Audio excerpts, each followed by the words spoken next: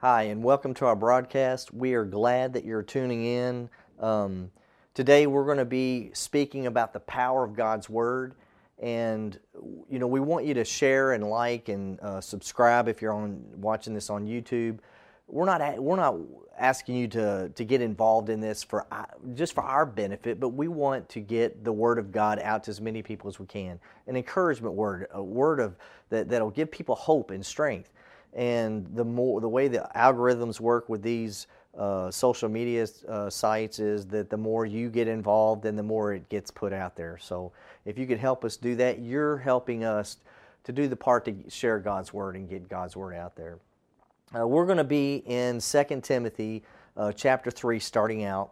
Before we start, let me just open up with a word of prayer. Father, in the name of Jesus, we thank you, Lord God, for stirring us up, Lord, speaking to us through your Word, letting your Word speak to us and guide us through this life. Lord, we thank you for opening up our eyes, our spiritual eyes to see, our understanding to recognize what your Word says and what your plans are, what your purpose is in this earth. And Father, we thank you, Lord God. We thank you for giving us revelation and wisdom and insight. Lord, we thank you for your goodness, your grace, and your mercy, for overshadowing us, to encouraging us. And Lord God, that whatever we face, that we are overcomers through the blood of the Lamb and the word of our testimony, that we will overcome whatever we face by believing and putting our faith and trust in you. So Father, we thank you today in the name of Jesus, right now, Lord God, for inspiring us through your word in Jesus' name. In 2 Timothy chapter 3, verse 10, the Apostle Paul was talking to Timothy, and he's encouraging him about staying the course and not giving up and not fainting. And he says to Timothy, he says, "But you, Timothy, certainly know what I teach and how I live, what my purpose in life is. You know my faith, my patience, my love, and my endurance. You know how much persecution and suffering that I have endured. You know all about how I was persecuted in Antioch and Iconium and Lystra. But the Lord rescued me from all of it." Thank God the Lord will rescue us from all of it. "Yes, and everyone who wants to live a godly life in Christ Jesus will suffer persecution. But evil people and impostors will flourish. They will deceive others and will themselves be deceived. But you must remain faithful to the things you have been taught. You know they are true, for you know that you can trust those who taught you. You have been taught the Holy Scriptures from childhood, and they have given you the wisdom to receive the salvation that comes by trusting in Christ Jesus." Now listen to this, 2 Timothy 3:16. "All Scripture is inspired by God and is useful to teach us what is true and to make us realize what is wrong in our lives. It corrects us when we are wrong and teaches us to do what is right. God uses it to prepare and equip His people to do every good work." Now let me read this to you in the Amplified Translation 17, 2 Timothy 16. "Every Scripture is God-breathed, given by His inspiration and profitable for instruction, for reproof and conviction of sin, for correction of error and discipline in obedience, and for training in righteousness, in holy living, in conformity to God's will, in thought, purpose, and action." And that is our whole goal. This is what we are after. We are after God's will, His purpose, in through our actions to be obedient to God's Word. Now, first of all, in order for you to understand or realize or to accept the power of God's Word, you've got to believe that God is true. You've got to believe that God is. You've got to believe that He exists. The Bible says that anybody that comes to God must believe that He is, that He exists, and that He is a rewarder of those that diligently seek Him.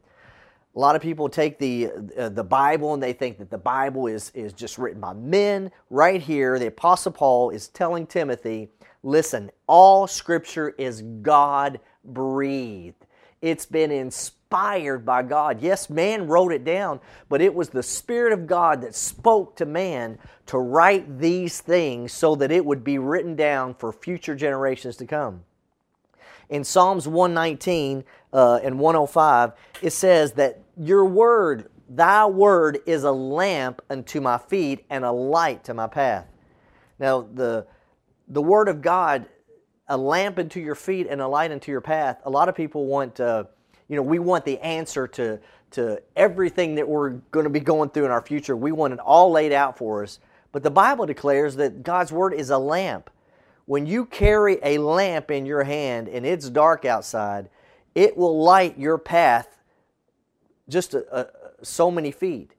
And as you walk, as you obey, as you do what God's Word says, as you follow Him, if God gives you an instruction, He's not going to give you everything you need to know of how it's going to work, what you're going to come into, what trouble you're going to run into, and what to do, and lay it all out for you. He just says, trust me and follow me. So when God inspires you or speaks to your heart to do something, when you step out, the light is shining. And as you begin to walk, the light goes with you. It lights your path as you're walking, not when you're standing still. If you're trying to get an answer from the Lord and you're not hearing things, you need to be obedient to His Word, because as you're obedient and you begin to walk it out in your life, then the light is going to go with you and before you to light your path as you walk, as you're in obedience, as you do what God says. If God's telling you to help a neighbor and you just sit there and go, well, Lord, when you show me all the details and when you show me exactly how it's going to work out or how they're going to respond, then I'll do it. Well, you're not going to get anything else, and you're not being obedient to His Word. And you may think, well, Lord, if you show me, if I know why you're doing it or how it's going to work out, you won't know all those answers until you actually take the steps. And when you begin to step out on God's Word, you begin to act on God's Word, you be a doer of God's Word, then as you walk, you will begin to see things to light up. You'll begin to see why things are the way they are, why God had you do that. But He's not going to show you everything until you take the step of faith and begin to walk and be obedient. In John chapter 6, verse 63, Jesus is telling the people that He's teaching and speaking to, my words, they are spirit and they are life. God's Word is spirit and life. It's powerful. It's not just words on pages written by somebody who just had some kind of idea. This is the Spirit of God being breathed into the heart of man. And as they begin to write these things, God knew that we needed these words today. Let me tell you something. In John 8:32, it says, you will know the truth, and the truth will set you free. What is truth? Truth is something that does not change. If it changes, then it was not truth. You may have thought it was right. You may have thought everything was right about it, but if it's not the same as it was, if you can't stand by it this year as you did years before, and it changed, it was not truth. I used to believe a lot of things when I was growing up, when I was a young person. I believed that things were a certain way. I used to think, and not that the church that I grew up in necessarily taught this, but this is what I perceived. And somehow, because I didn't want to ever mess up, I didn't want to do the wrong thing. If someone talked about sin or doing something wrong, or a lot of things were talking about being immodest, and I do believe you should be modest. I don't think you should go out showing everybody everything that you got underneath, you know what I'm saying? That's for privacy. That is for a husband and a wife. That is not for everybody to see. Everybody don't need to know every little thing that you got going on. So when I was in school, I remember thinking that, they talked about being immodest, and immodesty was sin. And there's a lot of things that we do that are sin. I mean, we all do things that are absolutely wrong. But that's where God's goodness and grace and His mercy comes in. That's where the blood of Jesus that covers us, because we're all going to mess up. We are going to sin. But when we do sin, that doesn't kick us out of the kingdom. It doesn't kick us out of salvation. It doesn't kick us out of a relationship with God. Christ's blood covers us because He knew we were going to fail. He knew we were going to mess up. It's just like our children. When my children mess up and they fail, or they do something wrong, they disobey me, they are not outside of a relationship with me. They are no longer my child until they come to me and make it right. They're still my child. We got to work some things out. But the covering of that sin was how God knew that there's no way we were going to make it. There's no way we were going to make it if He didn't cover us until the time that we are in heaven. So He made a way to protect us and cover us so that if we sin, when we fail, for one, we have an advocate with the Father, Christ Jesus, someone that is always working on our behalf. And when I was, back to my story, when I was a young child in elementary school, I'd see everybody dressing out and wearing shorts and things that in my opinion, or what I believed, was immodest, and it was showing too much skin. And I thought, these people are all going to hell because they're wearing shorts. This was misconception on my part, because I was seeing sin, but I wasn't seeing God's grace. I wasn't seeing God's mercy. I wasn't seeing the love that God had for people. All I was seeing was, they're doing something wrong. Or, that person over here is doing something wrong. Look at that person. All I did was look and see when someone was messing up or when they were failing. But I didn't see the power of the Word of God and His grace and His mercy and the power of what Jesus Christ did for us. So that belief, what I thought was truth, today I don't believe that you're going to hell because you wear a pair of shorts. I believe more in the power of the blood of Jesus Christ through salvation than I do in that if someone wears something that's a little skimpy, then they're going to hell. Let me tell you something. Your salvation, it better be built on a better foundation than that. So that truth that I thought was true when I was younger, it's not truth, because I know according to God's Word and who He is, the more that I know Him, that is not how God judges people. He's not going to send you to hell because you wear something that's immodest. God will deal with you and He'll work with you. Of course, He wants us to not do things that's going to cause somebody to look at us in the wrong way, or we should do everything we should do. We should be considerate as much as we can. But you know what? If we fail, if we mess up, then God's going to let God deal with us and let Him work that out with us. Anyway, that was a little side note. But truth never changes. So if you think something was the truth and it changed, let me tell you, it was not the truth. And God, you have to know that God's Word is truth. It doesn't change. This book hasn't been rewritten, even though there are different versions, and I really like to read different versions because it brings out words that, the words that we don't speak King James. We don't speak like that. So sometimes when you're reading it, it's like, well, what does that mean? If I say, if I were to tell you to go and take your luggage and put it in the boot, you're like, what? What are you saying? Well, that's because in Europe or over in England, they call the trunk of the car the boot. Well, we don't talk like that here. So when I read a different translation, then it helps me to understand God's Word of what He's saying.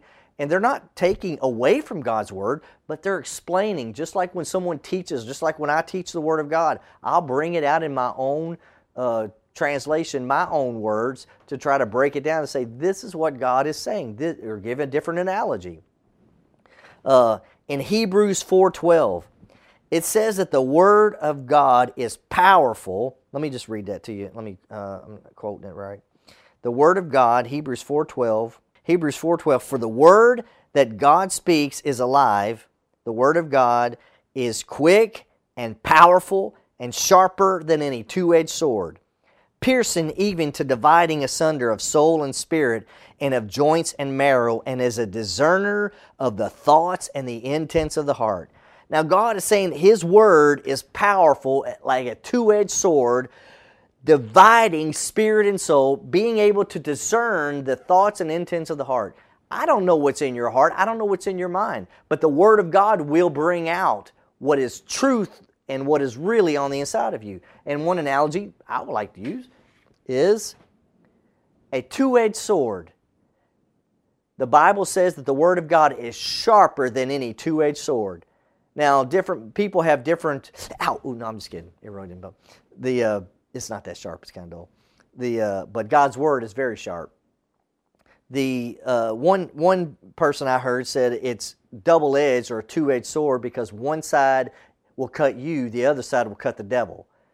Because the Word of God will reveal to you. It cuts, it hurts whenever we see ourselves, when we see, hey, I'm not living according to God's Word, or oh man, I need to come up higher. I need to trust God more. I need to get unbelief out of my life. These are things that I'm doing that's wrong. So it cuts me. It shows, it's like, oh, wait a minute. But at the same time, the power of God's Word, that no weapon formed against me will prosper. No thing will come near me. No deadly thing will hurt me. If I drink any deadly poison or anything, it will not hurt me, because the God's Word declares that if we put our faith and trust in God, we can believe who He is, what He said, and that whatever we need, we can find in God. And so if I put my faith and trust in God and I come against the devil, you're a liar. You're not going to take my family. You're not going to steal my children. You're not going to take me out with sickness and disease. Jesus bore the stripes on His back for me, so I will stand upon His Word that whatever I need, I'll receive from God's Word. So a two-edged sword, one man said that, one side cuts you, the other side cuts the devil. Somebody else says that a two-edged sword is a double-edged, like that it's sharpened doubly, it's sharpened twice. It's so sharp, it is able to pierce through whatever it needs to pierce through. That it's that sharp. Okay, you can use both analogies. The Webster Dictionary, let me pull this up to you. The Webster Dictionary says that the definition of a double-edged sword is something that has or can have both favorable or unfavorable consequences. For example, trying something new could be a double-edged sword. So it could have two consequences. A double-edged sword could either protect you or it could kill you. When we stand on God's Word, we are using this sword as protection. We stand on God's Word, a two-edged sword that is able to discern what is going on the inside of me, but it can also declare to me that I am not on God's side. So when we read God's Word, we find out where we really stand. Let me tell you something. You can't change God's Word. God's Word doesn't change to fit our, philosophy or theology. We have to change to what God's Word says. If God's Word says it, even if I don't like it, if I think, oh, that's a little bit tough, that's a little bit hard, hey, this is God speaking to me. And if I don't believe that, then I can't take the rest of God's Word. I can't pick and choose out of here what I want and what I don't want. I have to rightly discern it and divide it and try to understand what God's Word says. I can misinterpret it, but I can't go in there and pick out and take part of it. If I do, I have to throw it all out. So I've got to take His Word and say, this Word is what God said, and God created this. You have an Old Testament and you have a New Testament. God didn't do away with the Old Testament. He completed it. He fulfilled it. But you don't take there is a change because Jesus came. When truth came, then it's solidified and gave us the hope that we didn't have. But you can't take God's Word and just throw it all out because, well, it was the Old Testament. No, you've got to rightly discern what it was talking about and who it was talking to. At that moment in time, they didn't have the covenant with Jesus Christ. So you say, okay, it was still true. It didn't change, but Jesus fulfilled the promises of that Word. So in Romans 10:17, it says that faith comes by hearing, and hearing by the Word of God. Faith comes by hearing, hearing by the Word of God. You shall know the truth, and the truth that you know will make you free. You can know that the Bible is true, but if you do not know what is in this Bible, if you don't know what is written, what Jesus said, if you don't know what God's Word says, then you cannot be set free because you're not hearing the truth. So you can know about it, but you've got to know what the truth is.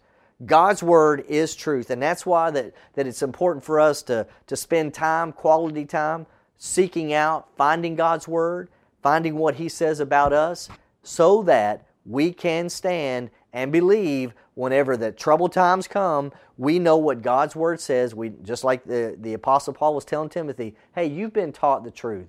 You've been taught what is right. And you stand on what you know is the truth. And you don't back up from it. Whatever's going on in your life, when you know that it's the truth, you don't back up no matter who's coming after you. You don't back up no matter what is happening to you. You stand firm on your faith. Listen, I would give my life for the gospel of Jesus Christ.